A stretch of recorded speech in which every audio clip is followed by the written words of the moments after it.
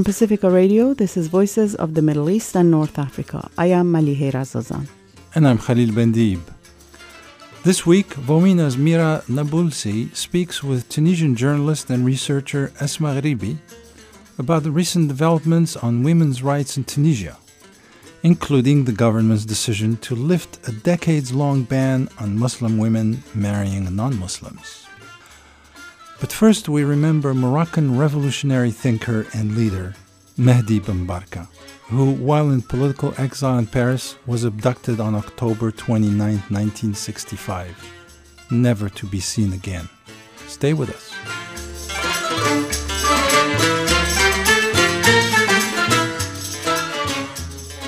On the afternoon of October 29, 1965, self-exiled revolutionary Moroccan politician Mehdi Ben Barka was stopped outside the Brasserie Lip on Paris's Boulevard Saint-Germain by two French police agents. Ben Barka, who was 45 at the time, climbed into the back of an unmarked Peugeot 403 and was never seen again. Historical archives have shown that Mr. Ben Barka was the victim of a conspiracy among Moroccan, French, U.S. and Israeli intelligence services who all colluded to eliminate a man who had become a thorn in the side of imperialism and neocolonialism. Khalil spoke with Ben Barka's son, Bashir, about his father's life and activism and the circumstances around his tragic disappearance, which remain unsolved despite heroic efforts by Ben Barka's family to uncover a truth stubbornly covered up by successive Moroccan, French, and U.S. governments. Khalil started the interview by asking Mehdi Ben Barka's son, Bashir, who lives in Paris, to give him a brief summary of Mehdi Ben Barka's early activism. Il suffit de dire qu'il est né en 1920 et qu'il a disparu en 1965. Donc il a vécu, pendant 45 ans de sa vie, Mehdi Ben Barka was born in 1920 and died in 1965. During 45 years of his life, he saw the first half of the 20th century and was able to witness the heroic struggles of the Third World.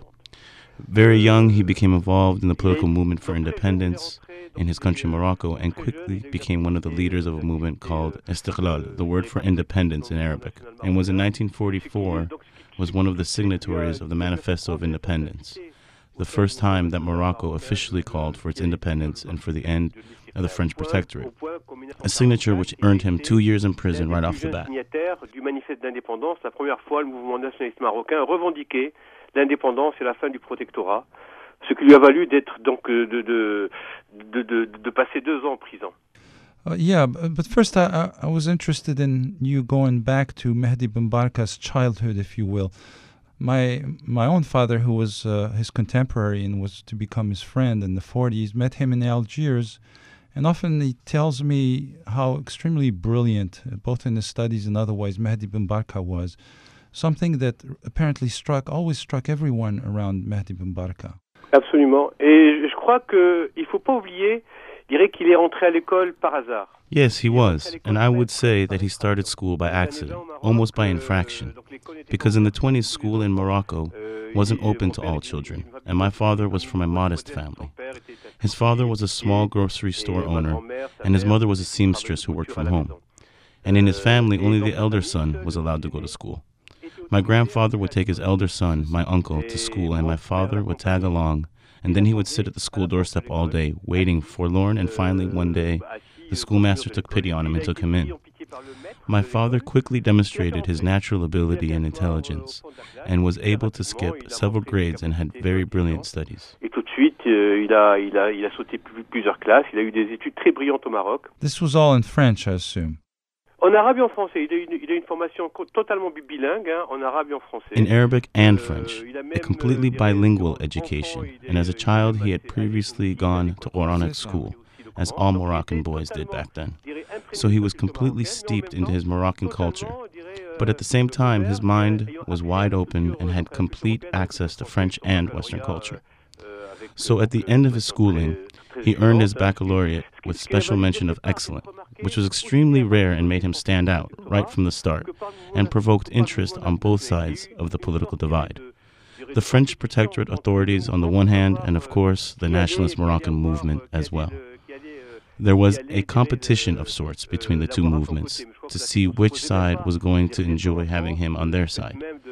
But the question was moot, because from the very start, given the milieu he grew up in, given his deep involvement in Moroccan society, since he came from it and worked inside of it, and was during his studies employed part-time in the working-class neighborhoods of Rabat, Morocco, he had by that time developed a deep awareness of the dire situation of the indigenous Moroccans in their own country that was due to the injustice of the French protectorate.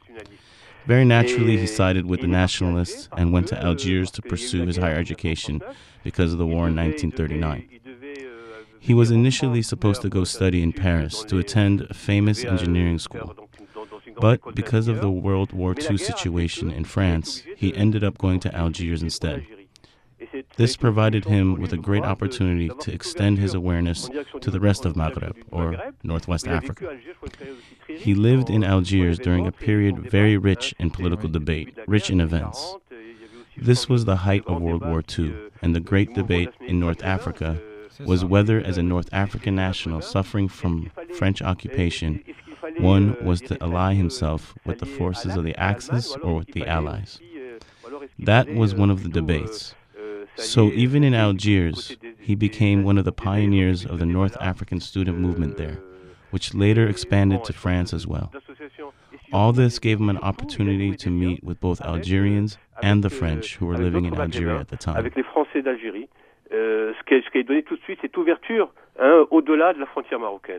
So he sort of made his political debut there. So then he came back to Morocco.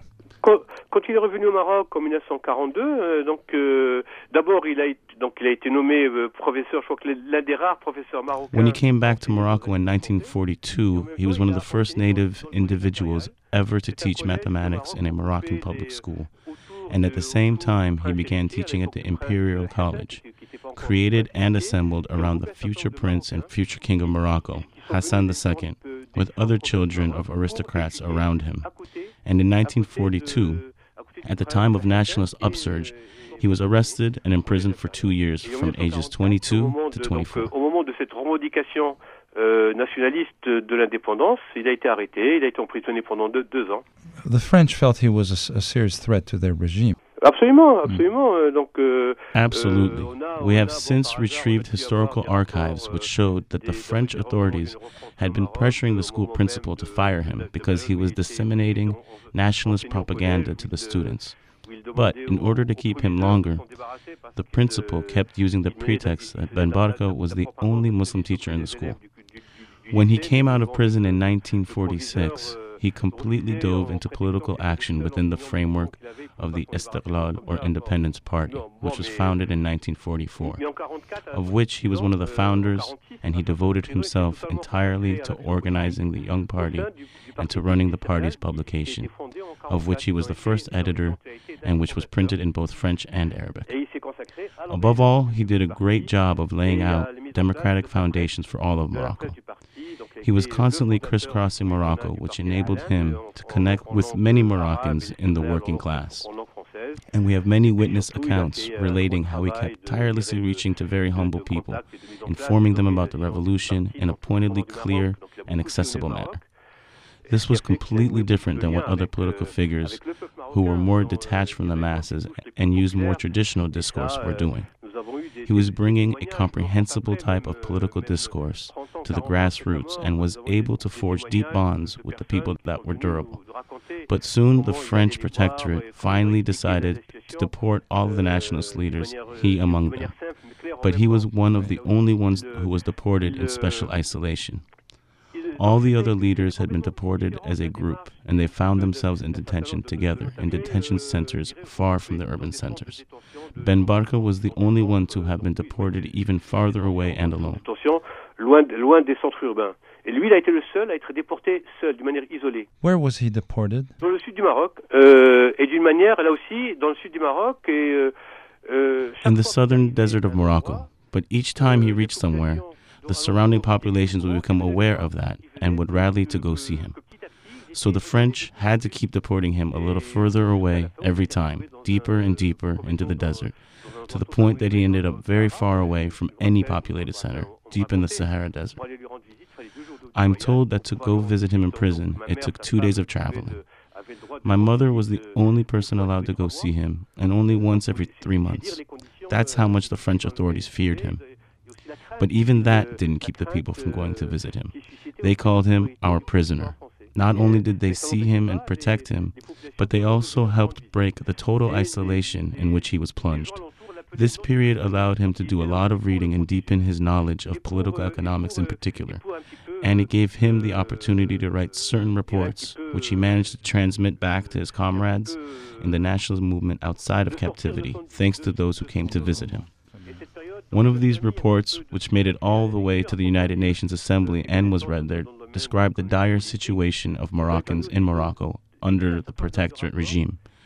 And this deportation lasted until the end of 1955, at which time the French authorities, which had too much on their hands in Algeria with the Algerian rebellion, started to moderate its stance towards the Moroccan liberation movement and started negotiating the return of Moroccan King Mohammed V, who had been deported and exiled in 1953. And independence finally occurred in March 1956, and Ben Barka was one of the principal negotiators at Aix-les-Bains in France between the Moroccan nationalists and the French protectorate. The king was deported in 1953 and was finally freed in November of 55, and the independence was declared in March 1956.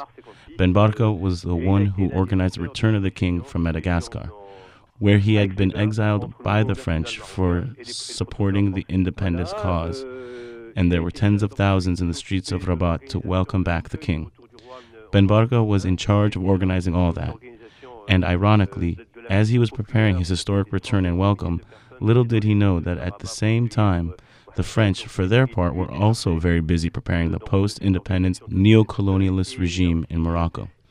The very day of Mohammed V's return, in the very same automobile in which the king was coming back, they had already planted the now infamous Captain Oufkir, a Moroccan military man who had served in the French army and was ostensibly a nationalist, but who was actually still working for his old French masters. So the French never really lost a beat. So at independence, your father, Mehdi Ben Barka, is elected to the National Assembly in charge of writing the future constitution of the Moroccan state. Alors, donc, il y a eu une structure qui s'est mise en place qui devait préparer l'Assemblée constituante. C'est l'Assemblée nationale consultative. Puis il a été Yes, there was this structure called the National Constitution Assembly, which was supposed to help write the constitution of the independent Moroccan state. And he was elected to work on this. And though this assembly was supposed to have only an advisory role, Ben Barka still managed to have a central role in actually writing this document, which was meant as the core of modern Morocco's future democratic institutions, turning independent Morocco in a new modern direction. But unfortunately, that never actually happened.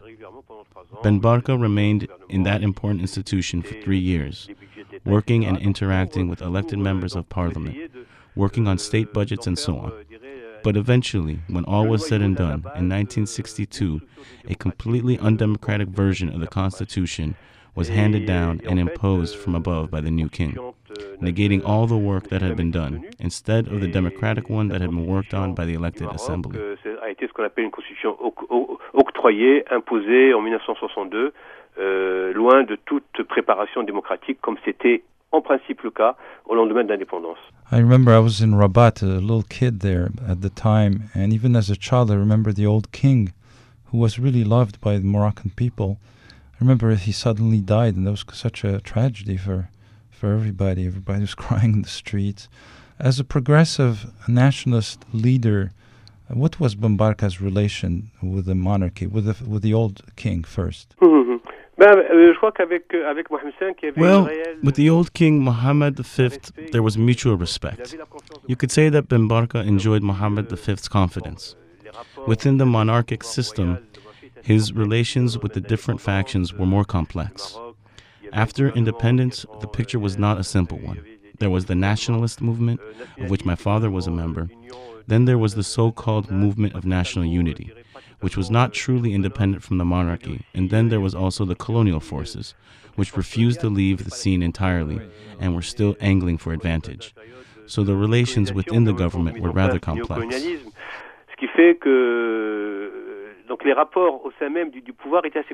They were complex. I remember the Moroccans were in deep sympathy with the Algerians in their struggle for independence, but at the same time, they were not free of their movements because of the lingering French presence in Morocco. Absolutely. There was a real solidarity with the Algerian struggle at the popular level. But at the level of the monarchy, there was a real reluctance to openly manifest and provide any kind of support to the Algerian independence movement, lest the French be annoyed. So to see the national liberation movement there at the Algerian-Moroccan border, creating serious problems for the Moroccan state. Exactly. At a time when French influence was still pervasive within the Moroccan military, there was internal infighting between the Moroccan nationalists and the remnants of French power within the Moroccan state, especially in the Moroccan military and intelligence services, which had been trained and controlled by the French. So the late 50s led to first the breakup of a progressive government, then the departure of my father from the Constitutional Assembly, and we see a dramatic split within the Moroccan government between the left wing of the national movement on the one hand and the monarchy on the other. Of course, right at that crucial time comes the death of the old king, Mohammed V. Which was an absolute catastrophe. Absolutely. He died during this supposedly simple, benign surgery, and during a very tense international context. The Union of African Nations was just started, and the first Congress took place in Casablanca.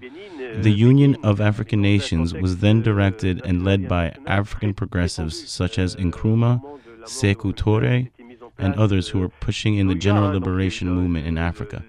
But at the same time, on a parallel track, the Moroccan army already had a very negative influence in Africa, in the Congo, for example, in the framework of the UN intervention there, in the Lumumba assassination.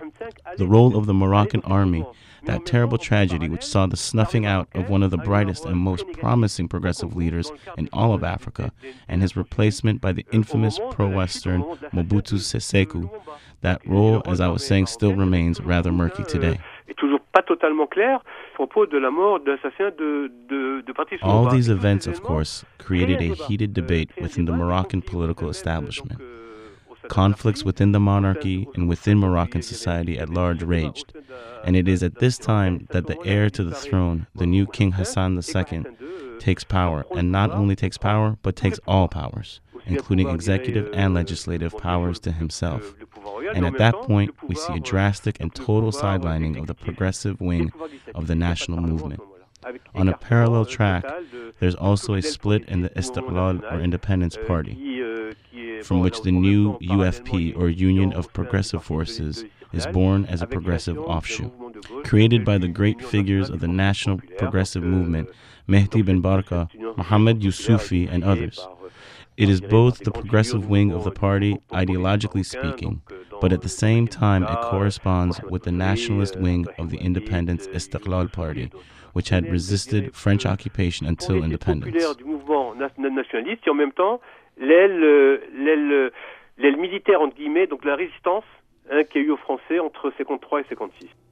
This is Khalil speaking with Mehdi Ben Barka's son Bashir, who spent the past 43 years dogging the French, Moroccan, and U.S. governments to release documents pertaining to the kidnapping and disappearance of his father, Mehdi. We'll talk more after this musical break.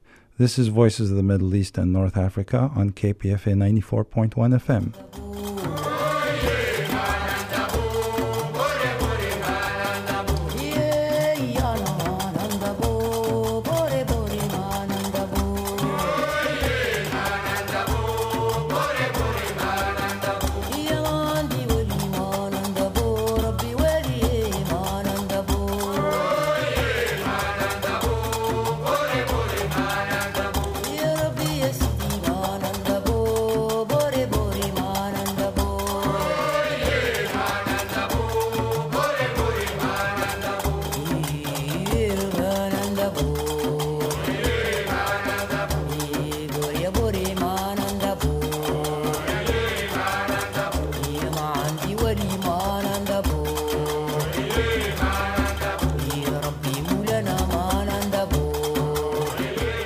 This is Khalil. I'm back speaking with Bashir Ben Barka about the life story of his father, Mehdi Ben Barka. So as soon as Hassan II takes over, things start changing drastically. Les choses commencent à changer, la répression se fait plus ouverte. Mon père est obligé de s'exiler. Yes, things worsen rapidly. And by 1961, the repression has become much more overt, and my father is forced into exile again, because a fabricated conspiracy, according to which Ben Barka supposedly was plotting to kill the future king of Morocco, had conveniently appeared. The left press is now outlawed and arrested. UFP leaders of the new party, Union of Progressive Forces, started to be arrested. And after the death of the old king, that whole trend that dramatically accelerates. My father is now directly threatened and targeted by the police and intelligence forces, and he leaves Morocco. He comes back in 1962 for his party's convention. The UNFP is now officially opposed to the new undemocratic constitution that was imposed on the people of Morocco by the new monarch. This so-called constitution, as a fig leaf, was to be put up to form a referendum, and Ben Barka was then leading a campaign against the referendum. He had left in 1959 or 60, and he came back in 62. Yes, during his campaign, he became the target of a direct attempt on his life, disguised as a car accident. He was constantly being tailed by police vehicles, and one day, as he was on a trip from Rabat to Casablanca, one of the police vehicles that followed him maneuvered to force Ben Barka's car into a ditch by the roadside, and his life was only saved because some peasants who had witnessed the crash came to protect him from the police officers who came to the accident scene to finish him off.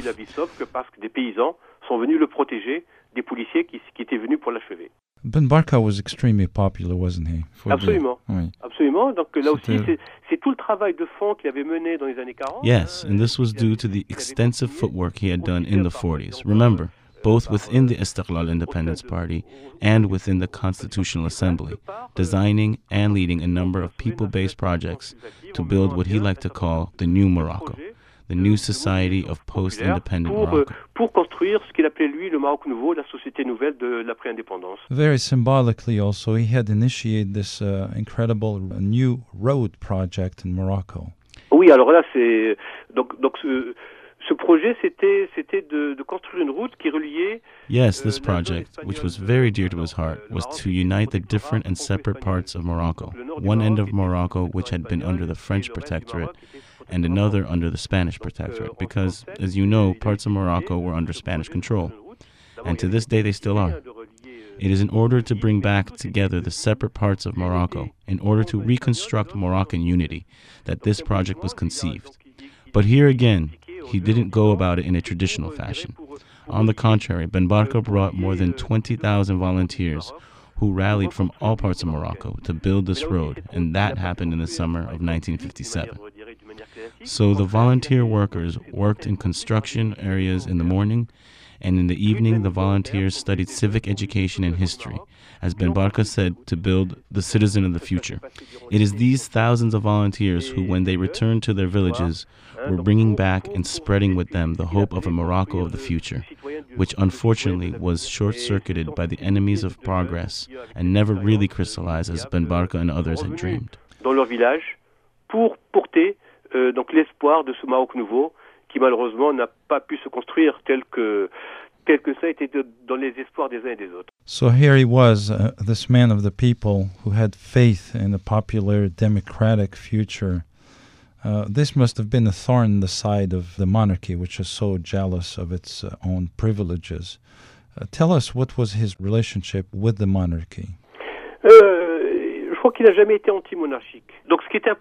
I don't think he ever was really an anti-monarchist. To him, what was important was installing a democratic structure that would allow the people to express itself. And the goal was to instaur a constitutional monarchy, as one sees in some European countries, and the old king really seemed to share that modern vision. Even the new king Hassan II was forced to pay lip service to that notion. So strong was the consensus for it at the popular level. But the regime was personal, monarchic, autocratic. But initially the idea was to have this structure where the king reigned, but an authentic popular participation in decision-making would be possible, based on participatory grassroots democracy. From 1962 on, he again tirelessly crisscrossed Morocco, giving lectures in which he stressed the centrality of grassroots popular democracy emanating from local communities. His great passion was education. Many historians feel that his dream was to be Minister of National Education.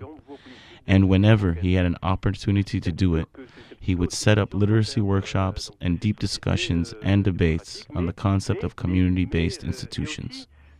He also invited knowledgeable social workers from Europe and other places who possessed appropriate expertise to help install mechanisms for a real popular participation in the exercise of power at the local level. Of course, all this flew in the face of the archaic monarchic vision of personal power of the king. This idea of democracy went hand in hand with a real sharing of the resources, with agrarian reform, which was going to destroy feudal structures which Morocco had retained after even the end of the French protectorate. All this was not looked upon too kindly by either the Moroccan monarchy or neo-colonial French interests. What always struck me about Mehdi Ben Barka was his ability, his uncanny ability to reunite. You know, the colonialists always are so good at dividing in order to rule. You know, they're famous for that. They're very good at that. And here was Mehdi Ben Barka, who had this unusual ability to actually reunite people. He had this genius for reuniting people. Tell us a little bit about that. Bien sûr. Et ce rassemblement allait au-delà du peuple marocain. Là, je crois que donc l'idée du Maghreb, c'est une idée qui était. And this reuniting work went beyond just the Moroccan context. The idea of a united Maghreb, northwestern Africa, was also very deeply anchored in the hearts and minds of the peoples of all three countries, Morocco, Algeria, and Tunisia, which comprised the Maghreb.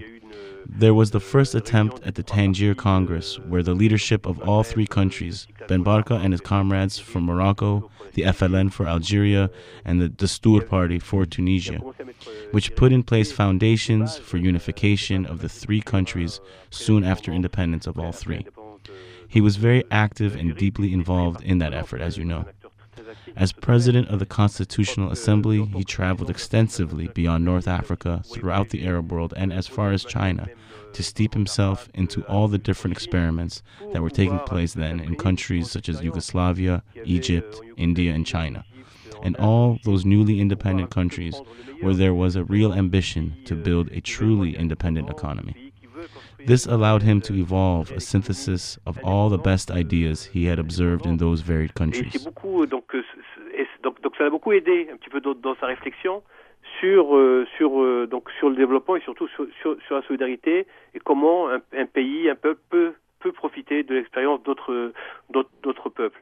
That also gave him the opportunity to create lasting bonds of trust, solidarity, and friendship with other leaders of the Third World in Africa and the Arab world. Luminaries such as Gamal Abdel Nasser of Egypt and Sékou Touré of Guinea. He was constantly in touch with the nationalist and independence movements in Africa and Asia, and was able to forge bonds of not only friendship, but of cooperation and solidarity. So during his first exile between 1961 and 62, he took on responsibilities within the Organization of the Peoples of African and Asian Countries, better known as OSPA, which convened independent Asian and African countries and countries still working for their independence. The seat of this organization was in Cairo, and he naturally took a leading role within this organization and was in charge of the Special Fund Committee, which organized projects of active material support and solidarity for movements of national liberation, connecting and redistributing aid coming from both the socialist countries of Europe and independent third world countries directly to the liberation movements. As leader of this committee, he earned the trust of other third world leaders who clearly recognized his organizational genius and his knowledge of the different countries and the power relations that existed. They also recognized and relied upon his uncommon capacities to mediate and solve conflicts between different parties. du fait donc de sa connaissance du terrain, des différents mouvements, des différents rapports de force, et aussi de ses capacités à résoudre les conflits qui pouvaient surgir entre les uns et les autres. He really had this rare talent.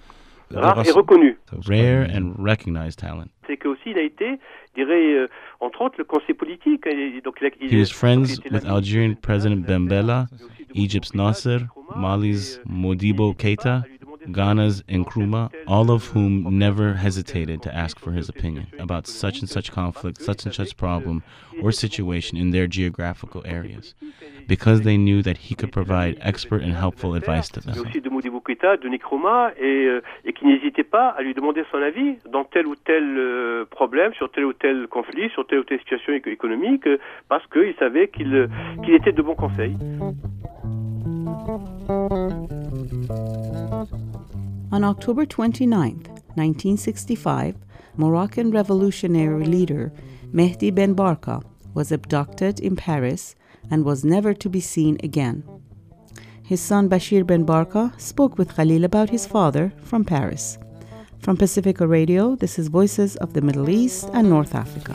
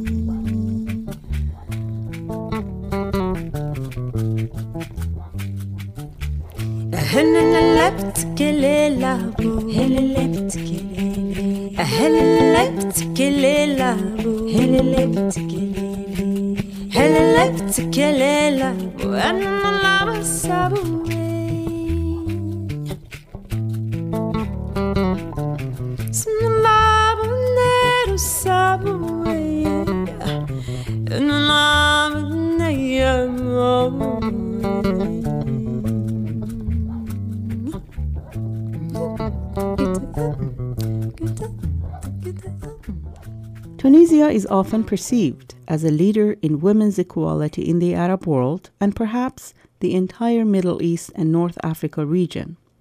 Last September, a new law lifted a decades-long ban on Muslim women marrying non-Muslims. The law came into effect after the Tunisian president, Sipsi, had previously presented other gender equality proposals. On Tunisia's Women's Day on August 13th, Sipsi stated that, quote, "State is obliged to achieve full equality between men and women to ensure equal opportunities for all," end of quote. Among Sipsi's other proposals is one that would equalize both genders regarding the nation's inheritance law.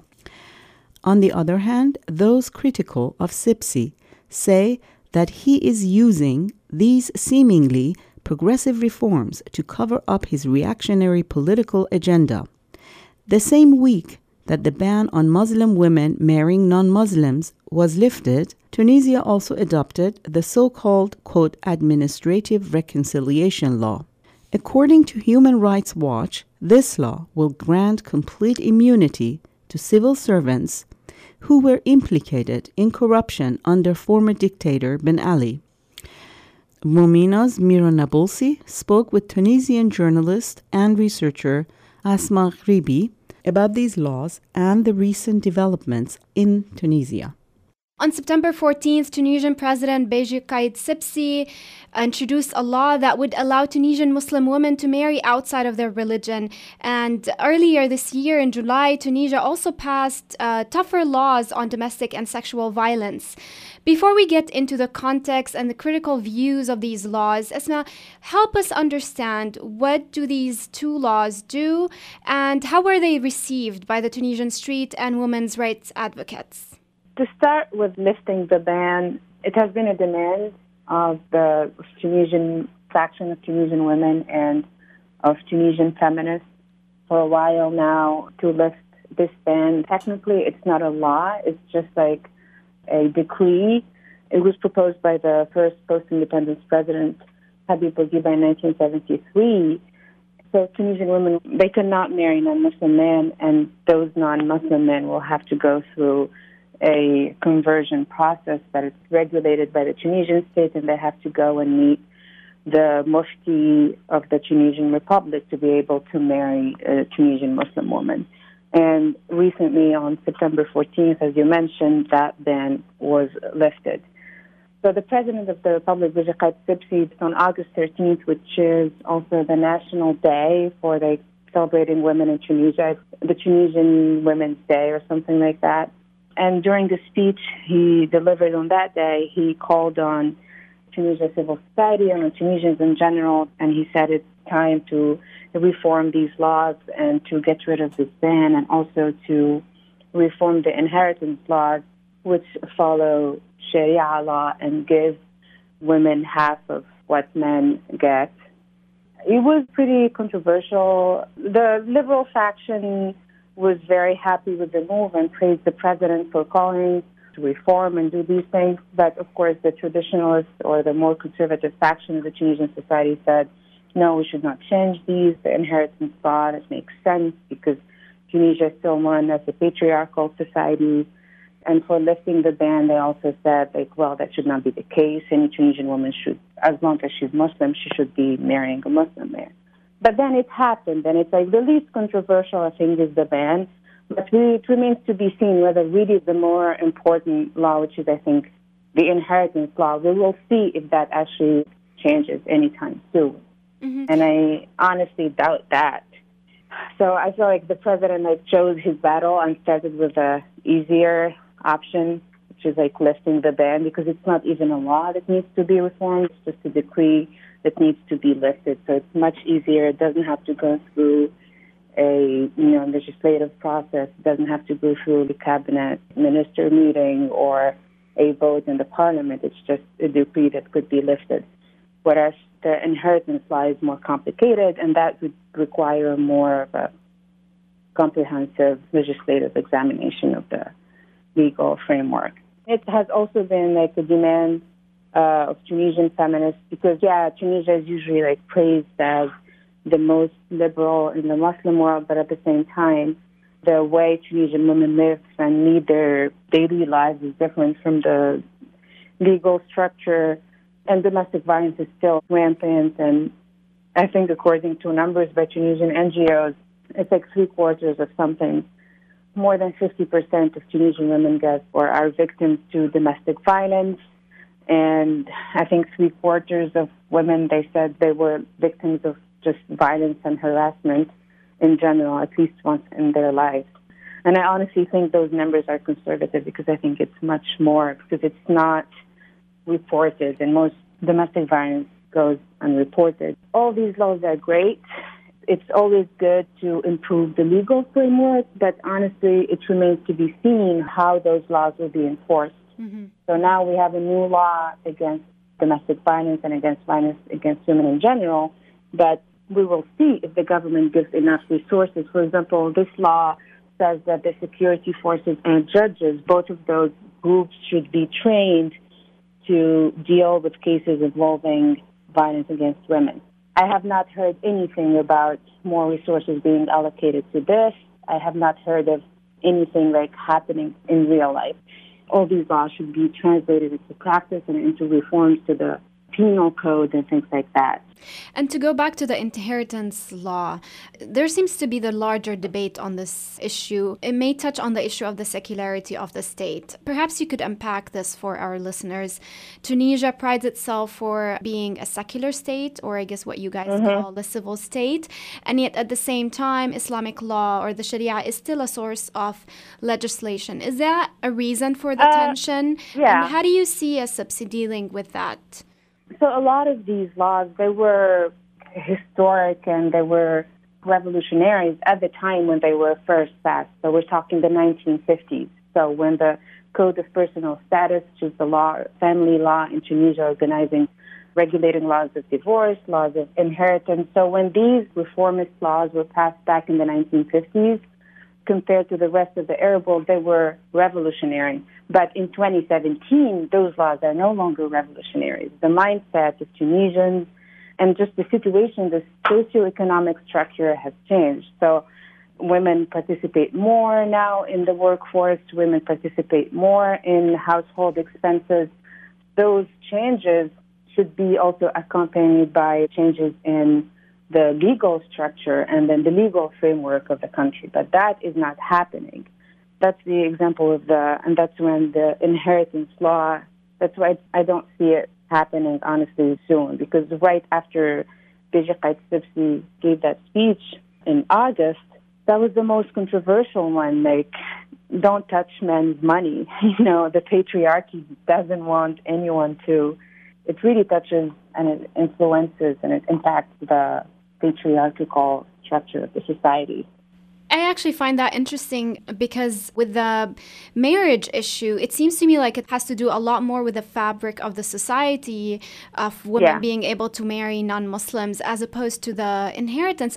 It's an economic issue. It's not an issue that changes family values. I see exactly the point you're trying to make. Yeah. Like, maybe 1%. I don't know the number, but it's like the lifting of the ban affects the lives of like 1% of Tunisian women. However, reforming the inheritance law, that is going to change the life of every single Tunisian woman. That's far more important than lifting the ban. I mean, don't get me wrong, lifting the ban is very important. But at the same time, like, I feel like the government went for the easiest choice, and you're familiar with the timing and how they timed it. Literally one day after passing a law that was deemed by most international NGOs who are working and following the political developments in Tunisia as a law giving impunity to former regime corrupt officials, almost like a PR strategy to cover what they did. They were like, okay, let's lift this ban on Tunisian women marrying foreign men or non-Muslim men. Yeah, I actually wanted to ask you about that. You wrote an article in the Washington Post recently that you titled "Don't Fall for the Tunisian President's Fake Feminism." So you're clearly critical of the recent laws, like many other Tunisians. Tell us really more why, and tell us more about the political moment. So yeah, as I mentioned, the Tunisian parliament passed a law that is called the Law on Administrative Reconciliation. Human Rights Watch, the International Center for Transitional Justice, among other groups, they all said that this law, one, is very hurtful to the Tunisian transition. It's not serving the goals of the revolution. So one of the first things is like, one, we need to prosecute the corrupt officials who work under the Ben Ali regime. Instead of doing that, this new law, it's just pure impunity law. So one day after they passed that law, they also lifted the ban, and most of the coverage suddenly shifted from saying like, oh, look at Tunisia, the country that we thought was a success story, the country that we thought is going to protect the revolution and celebrate its principles and everything. Instead of doing that, they changed the topic from focusing on Tunisia, derailing its transitional process, Had they waited for like a week or 2 weeks, then maybe it was just coincidence. But the very fact that the ban was lifted literally one day after passing the administrative reconciliation law, you can't ignore the timing. It's too soon. And in your article, you also say that in Tunisia, as well as in other Arab countries, dictators launch these type of reforms to convince Western policymakers that they share their goals in the region. Talk to us more about that, because specifically this ban thing has really garnered some international interest and a lot of Western coverage. I don't believe I've seen as much coverage, for example, for the domestic violence and sexual violence law, which actually does protect women in many various ways. Sipsi, like his communication strategy worked because he really managed to get most Western media to like forget about covering the administrative reconciliation law and focus instead on the lifting of the ban. And yeah, as I mentioned in the article, like even under the Ben Ali regime, and we know this is a regime that had no respect or whatsoever for human rights or for anything else, but at the same time, the regime did not hesitate from using the cause of women's empowerment and women's rights to serve its purposes and to brand itself in the eyes of the West as, look at me, I'm a liberal regime, I'm allowing women to do all these things, I'm giving women their rights. But at the same time, people forget that the Ben Ali regime was notorious for torturing female political prisoners. How can you say you're like promoting women's rights when women were not even free to dress the way they wanted in Tunisia under the Ben Ali regime? He was selling himself to the West as a pro-women president as his security forces were literally whipping women's headscarves off their heads in the streets of Tunis and the streets of the whole country. So women's rights is not just an issue you could mention in your political campaign. In doing this, Beji Caid Sibsi is just following the example of Ben Ali, who did the same. As Tunisians, we should be able to have democracy, and also females and women should be able to have and enjoy their equal rights as citizens, and enjoy their rights to marry whoever they want, and enjoy their rights to equal share of their inheritance. But at the same time, Tunisia should still try and at least aspire to be a just society, a society that respects the law, and not a country that passes such a despicable law like the administrative reconciliation law. It's as if we never had a revolution. So the constitution that was passed in 2014, it stipulates the creation of a Transitional Justice Commission that is taking care of all of this. And there is a whole system put in place to deal with transitional justice. But instead, Beji Caid Sibsi did not want any transitional justice. And instead, he just wanted to save his fellow former regime officials, just a blank impunity. You could do whatever you want. Like, what message are we sending to the world? Beji Caid Sibsi and his advisors claim that they passed this reconciliation law to send a positive message to potential investors in Tunisia. But seriously, like, what message are we sending to international investors? We're telling them, hey, by the way, you could be corrupt and still get away with it. So if you come to Tunisia and some Tunisian corrupt person like victimizes you, don't worry about it because we don't have any law and they're going to get away with it. I can't see, honestly, like all the arguments that were put forward by Beji Caid Sibsi and his advisors to try to defend the economic reconciliation law, or they renamed it, rebranded it, and now it's the administrative reconciliation law. None of their arguments, honestly, is convincing. To talk a little bit about the street, because we know there was a lot of protests from a lot of specifically young people also who came out into the streets to protest this reconciliation law that essentially gives amnesty to many of the people who were part of the previous regime administration. Talk to us a little bit about what's going on in the street right now. It seems like Sibsi is trying to absorb the anger, maybe through this rhetoric of gender equality, or maybe him being a reformist, bringing international investments. There was earlier, I believe this year, also protests in regards to jobs. So clearly there's some disappointment in the street of what this government was able to achieve. We see also the president trying to sell this rhetoric of gender equality to the West, to investors perhaps, but what is he really able to achieve on the ground? Is he able to convince the street and young people that he is achieving what he's claiming? Beji Caid Sibsi and his government, they won the elections of December 2014. So they've been in power for almost 3 years. What are the achievements of Beji Caid Sibsi and his advisors? I'll tell you what his achievements are. One is passing this administrative reconciliation law. His other achievement, the new law that is being discussed in Tunisia right now, is a law to protect the security forces. So again, it's another law that is trying to reestablish the police state that was under Ben Ali. At least under Ben Ali, there was no particular law to protect the security forces, but now we're even doing this. So we're doing this in a country that is already suffering from abuses by the security forces. They are, and here again, we talk about the same security forces of the Ben Ali regime, notorious for torture, just absent respect, or any notion of human rights or anything of that. So add to that, he wants to pass a law to protect the security forces. So now we can't even criticize them, and corruption is rampant in the security apparatus. There are no laws that he tried to pass in the spirit of the revolution, like reformist laws, improve the human rights situation in the country. Instead of passing a law to protect the security forces, how about passing a law to deal with the problem of security forces abusing their powers?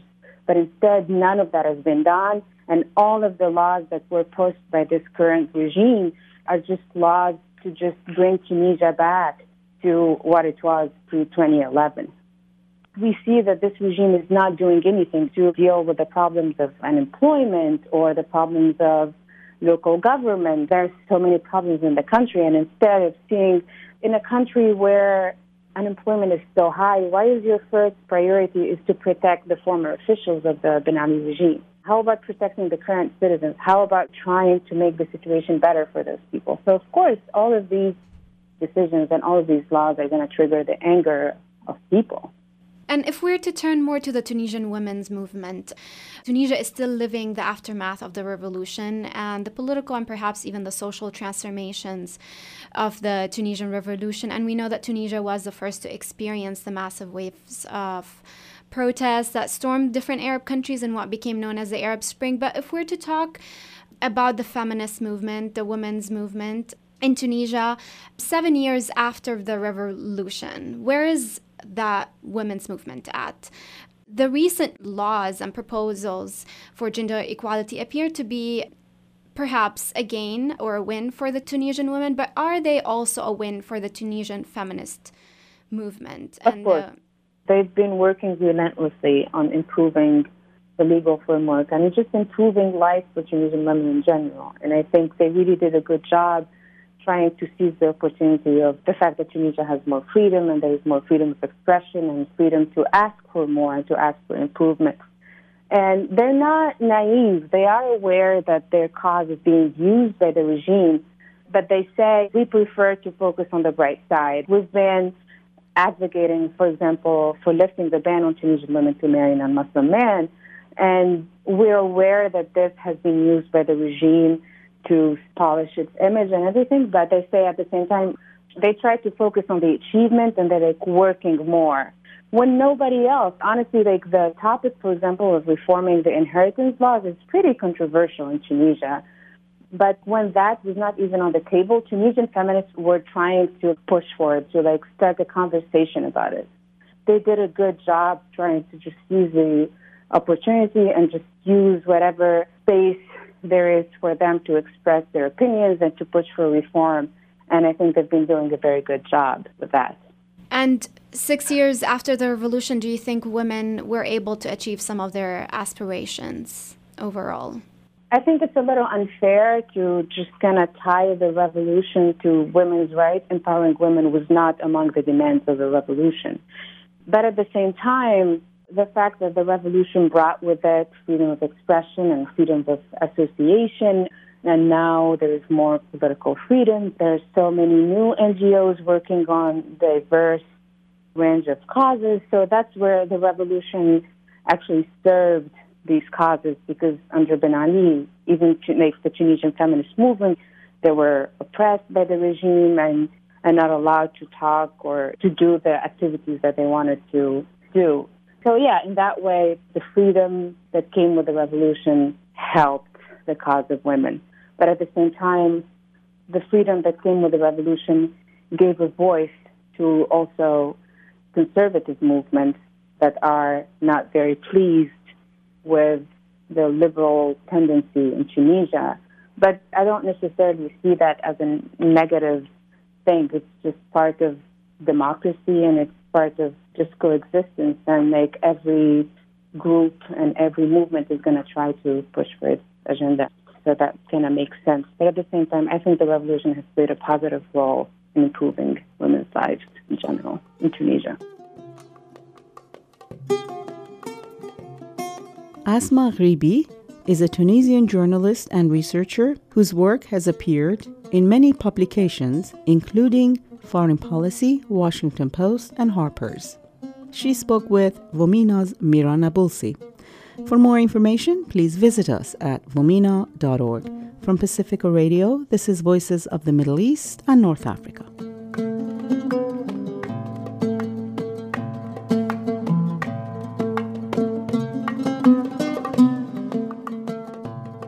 And that's it for us this week.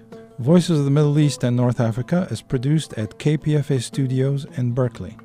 To get in touch, you can call us at 510-848-6767, extension 632, email vomekpfa@yahoo.com. Connect with us on our Facebook at Voices of the Middle East and North Africa, or follow us on Vomina Radio.